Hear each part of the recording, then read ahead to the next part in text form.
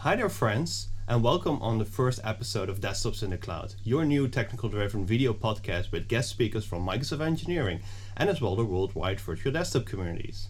And if you're interested in participating in an episode, feel free to ping us on our social media or our website, desktopsinthecloud.com. So for the first episode, we have the great privilege to have Kam VedBrat as our first guest, the Group Program Manager of the Windows Virtual Desktop team. So hi Kam, how are you? I'm doing great today. It's awesome to be here. Thank you for having me. So can you tell the viewers something more about yourself and your role within Microsoft? Sure. So I'm a bit of an old timer at Microsoft. I started back in 1998 working on Internet Explorer 5, and at the time that was an exciting new upstart technology we had. And over the years, I've worked on a number of different products. I worked in user experience in the consumer space for a while. I spent about a decade, a little more than that, working in graphics, working on DirectX and our AI platform in Windows. And then earlier this year, right there in January, I moved over to lead the Windows Virtual Desktop team. So it's been a wild ride, but I'm super excited and having a lot of fun. And so I always like to hear the story behind people that joined Microsoft. So how did you eventually came into Microsoft? Can you tell something about that? Sure. So so Microsoft is actually the only place I've ever worked in my entire life. I came right out of university. I was a Microsoft intern the summer before I started. And at the time, I worked on a product called FrontPage. Those of you might remember, it was a pretty awesome HTML editing package that we were selling at the time. It came through an acquisition from a company called Vermeer. And it was just a super fun internship. I got to work with some incredibly smart people. The campus was awesome. The Puget Sound region's a beautiful place to live and work. And so after that summer, I was hooked, and I went back to university, and I was like, I cannot graduate soon enough and get back there. And then I came back a year later to start on Internet Explorer. Yeah, that are really good products that I know from the past, of course. But something other that I saw while doing some research is that you were the PM of Arrow, right? Can you tell a little bit more about that? That's true. So I was a PM on the user experience team in Windows for a number of years. And it was during the period of time that we had shipped Windows XP SP2 and Windows Vista. And one of the things that I got to do when I worked on that product was I was the lead program manager I was the first lead program manager for a thing called the Desktop Window Manager. And that included all of our compositing capabilities and the way we use hardware acceleration to actually draw desktop UI. And so I got to work on the Arrow project with a number of super talented designers and engineers at the time. That was really exciting to kind of try to give Windows a bit of a facelift. And a lot of that stuff really kind of carried forward, and for me, helped me sort of set my direction career-wise. It's what got me into computer graphics, and after that product shipped, I was excited to dig deeper in the graphics stack, and so that's how I moved to the graphics team in Windows. And I worked on 2D graphics, image processing, text, and eventually, helped the team build Direct3D 12, and working across PC and Xbox and our AI platform. So some really exciting stuff over the years. Yeah, when I hear that, I thought that was probably the connection as well. In the move to the WVD team, I remember when I started my career, and I really started to learn about desktop virtualization from the beginning, and it never lost or went away. And that's probably with you as well, experience, desktops, everything around that. So you are now part of the WVD team for almost a year or so. So can you share a little bit about that? So what was the time when you joined, and how it has been and how it is today? Sure. So I started right at the very beginning of the year. I think we announced the change January 15th, and our CVP at the time talked to me about it a little before that. But I started officially in January, and at the time, it was a really exciting time to join the team because the product had just gone through the sort of GA release right at the end of 2019, and we had started bringing up production customers with production workloads on WVD in sort of a fully supported way on top of the GA release. And so when I joined, we were just starting, and they asked me to take ownership of the PM team because they wanted someone who could come and really help the product scale up. And I remember, it was funny. My very first, one of the first things I did, I had a conversation with Scott Manchester, who was the outgoing GPM, and Scott said to me, "Cam, if there's one thing you do that's outbound when you get started, you got to go to this iGel Disrupt conference in Germany, because everybody involved in the desktop virtualization space, they're all there. And so if you want to deep dive into who's who in the space, go to Germany, do the thing." And that conference was in I think it was the first week of February. It was like right at the beginning of the year, and it was in Munich. And so that's where I got to meet you, Christian, and a bunch of our global black belts, and a ton of field folks, a ton of partners, across the system integrators, hardware vendors, ISVs. There are all these folks that are kind of involved in the virtualization space, and all of them are now bringing their solutions to WVD. And so it was nice to kind of just dive in deep and meet everybody. And what I didn't realize was, coming back from Germany, by the time I got back, it was, second week in February. A month later, we were all sent home, and every organization around the world was stepping back saying, "Gosh, how do I enable remote work?" And that was when I realized I was really in the deep end of the pool, because as a brand new service, we really had to scale up and scale out very, very quickly. Whenever you design a world scale service like this, in order to manage costs, you have a specific amount of capacity and usage in mind. And the massive influx of customers really kept us on our toes, just staying ahead scalability wise.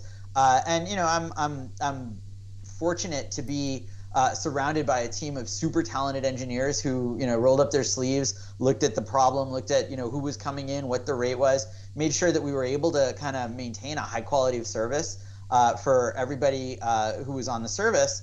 And then we started investing in more features, more capabilities in the service, just to help more organizations get bigger. So definitely a crash course, super fast kind of growth. Had to learn a lot in a short period of time, but I've had a blast doing it. Everybody in the space, they're so nice, they're so considerate. The team is awesome and super talented, and so it's really been a blast.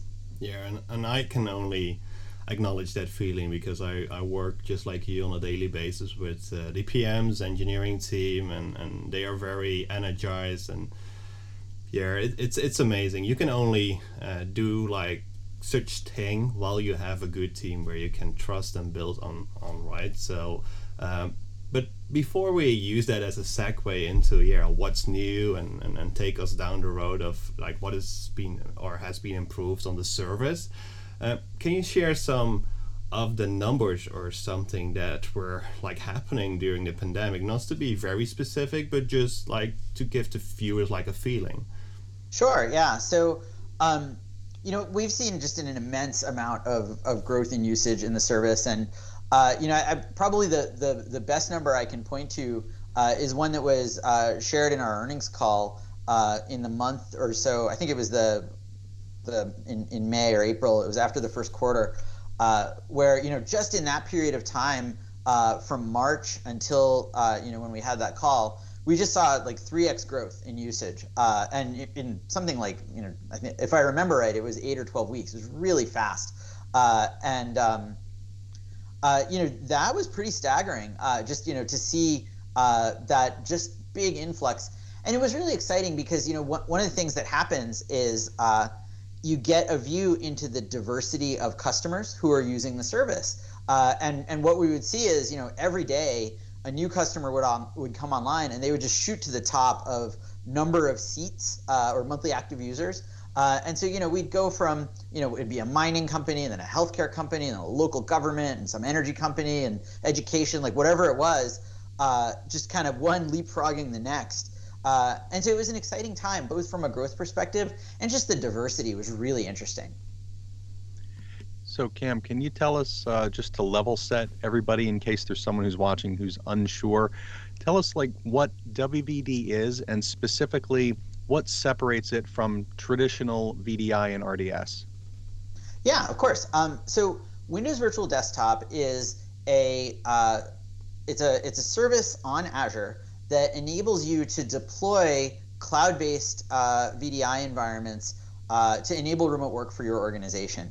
And the neat thing about WVD, when you compare it to like a traditional RDS deployment, is that a lot of the core infrastructure of connecting to your virtual desktops and configuring your virtual desktop environment, all of that infrastructure is taken care of for you. So if you think about an on-prem deployment, you would deploy an RDSH server role, you would have maybe an RD gateway, you would have a connection broker, you would have all of these sort of separate roles you would have to stand up and deploy and then manage independently, one after the other.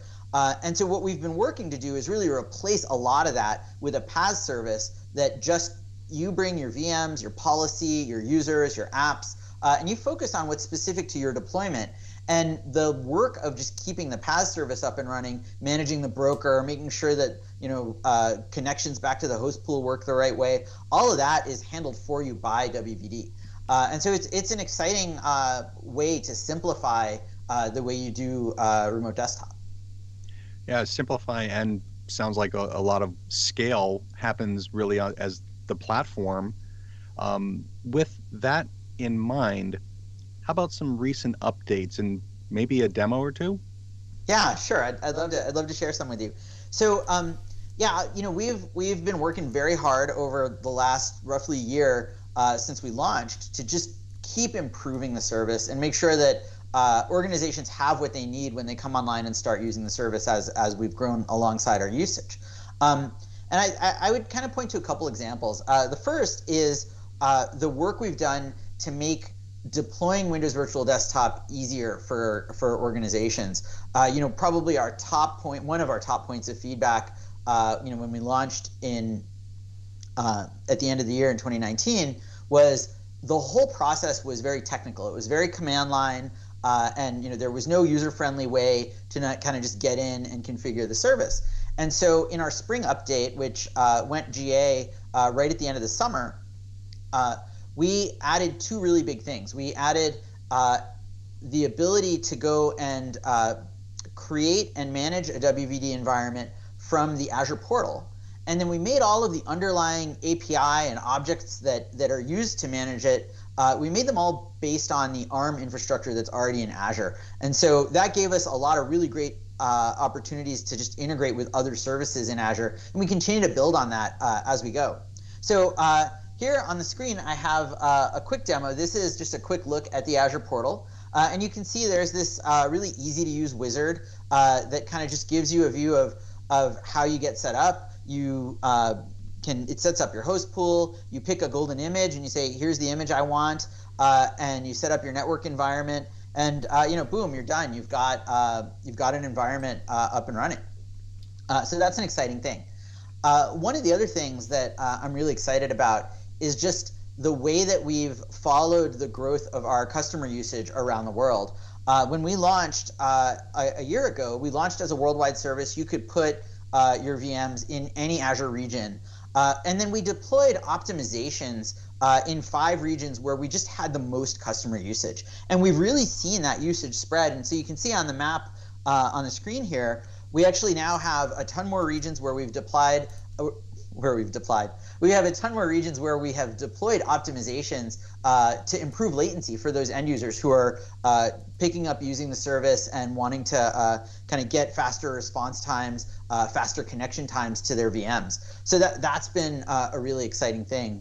And another thing I can point to in this area of kind of regional growth is we brought online our preview of using Windows Virtual Desktop in the Azure's US United States government region. And that's a pretty exciting thing for organizations that are looking to serve their end users in that environment, which is obviously like sort of a pretty exciting new area. And so that's in preview now, and that'll GA when it's ready. So some really great growth sort of geographically. The other cool thing is just when I look at getting started, I talked about the portal and how now that we have the portal, you can walk in and there's a pretty user-friendly UI. There are some folks who don't want to kind of go through all the details there, and they really want just a templated way to get up and running. And so for those folks, we've built this thing, which is our Windows Virtual Desktop Quick Start. And what this does is it actually sets up an Azure DevOps pipeline for deploying your environment. And so with this thing, you can get up and running very, very quickly. It's minutes of on keyboard time and a couple hours of just deployment time, and you've got an environment up, and you can start putting your users in, start adding your apps, and really getting folks up and running. This thing is really exciting, both for a quick deployment, and even if you just want to kick the tires, it's a great way to learn about it. And one more thing I just want to share with you is the work we've done to improve latency and performance when you're using Microsoft Teams with Windows Virtual Desktop. We have a ton of organizations that want to enable real-time communication in their virtual desktop environments, and we've worked really hard to really improve the experience for that. And so what we've done here is we've actually moved the work of encoding and decoding audio and video in the Teams call out of the virtual machines down into the clients. And so what happens is when you make a Teams call with Windows Virtual Desktop, your two clients will make a WebRTC connection between them, and all of the pixel traffic and audio traffic will go directly between the endpoints. And that just makes for a much more natural and comfortable calling experience without latency waiting for people to hear what you said or for it to come through. Yeah, that's really cool, and as well like a pivotal product during this pandemic. But can you show something about that, like performance improvement? Oh, absolutely. So the perf win here is very large, and so here's just an example of a measurement we made on a VM with the Teams optimizations before they were installed and then after we enabled them. And you can see it's a pretty dramatic reduction in CPU utilization when you use the optimizations, going from 12% to between 1% to 2%. You really get a win there. And what that win translates into is better density. So you can have more end users on the same virtual machine and reduce your overall VM utilization. And that saves costs, and it's a great way to kind of really take advantage of the capabilities you get with Windows 10 Enterprise Multi-Session, which is exclusive to Windows Virtual Desktop. Yeah, that's really amazing. So yeah, thanks to update the viewers, of course, but Ignite is around the corner. Can you share a little bit of what they can expect, or what kind of breakout sessions are like at Ignite? Can you share something? Absolutely. So there's a handful of things that we have in the works for Ignite. Of course, we've saved a bunch of really exciting product announcements that we're going to roll out, so tune in for those. But we have a handful of sessions. We're going to do an overview where we talk a little bit about kind of the state of the world with WVD, and we'll talk through some of our new product announcements there. We have a breakout session that's really focused on security and how you can use Azure Security Center and Windows Defender alongside Windows Virtual Desktop to get kind of a 360 view of how you can deploy and secure Windows Virtual Desktop and really have confidence about the environment that you're building. And then we have a great session that goes into a lot of the nuts and bolts of how you can deploy and manage a Windows Virtual Desktop environment. So some pretty cool sessions and announcements coming. I'm excited for Ignite. Yeah, so if this not makes you excited to register for Ignite, I should definitely encourage you to do so. So besides the updates and the new things that are coming and announced during Ignite, what do you expect that the service will do from today and a year or so? Because it is like the demand is already amazing, but we are just getting started probably. So what's your feeling about that? Well, yeah, I'm super excited to see how the service grows, and I definitely expect the service to continue to grow. From a work perspective, the big thing that we're looking at now is how do we make it easier for customers to scale up their deployments and to manage their scale deployments more effectively using Windows Virtual Desktop's native capabilities. And so, when you look at once you've got a very large deployment with thousands or tens of thousands of customers on it, or end users on it, the set of tools and the set of kind of overall capabilities you're looking for to ensure a really high quality of service for your organization, those change a bit. And so we're investing a great deal in advances in our capabilities to make that possible. Okay, that's amazing. So the energy level within Microsoft keeps raising up around desktop virtualization. That's great.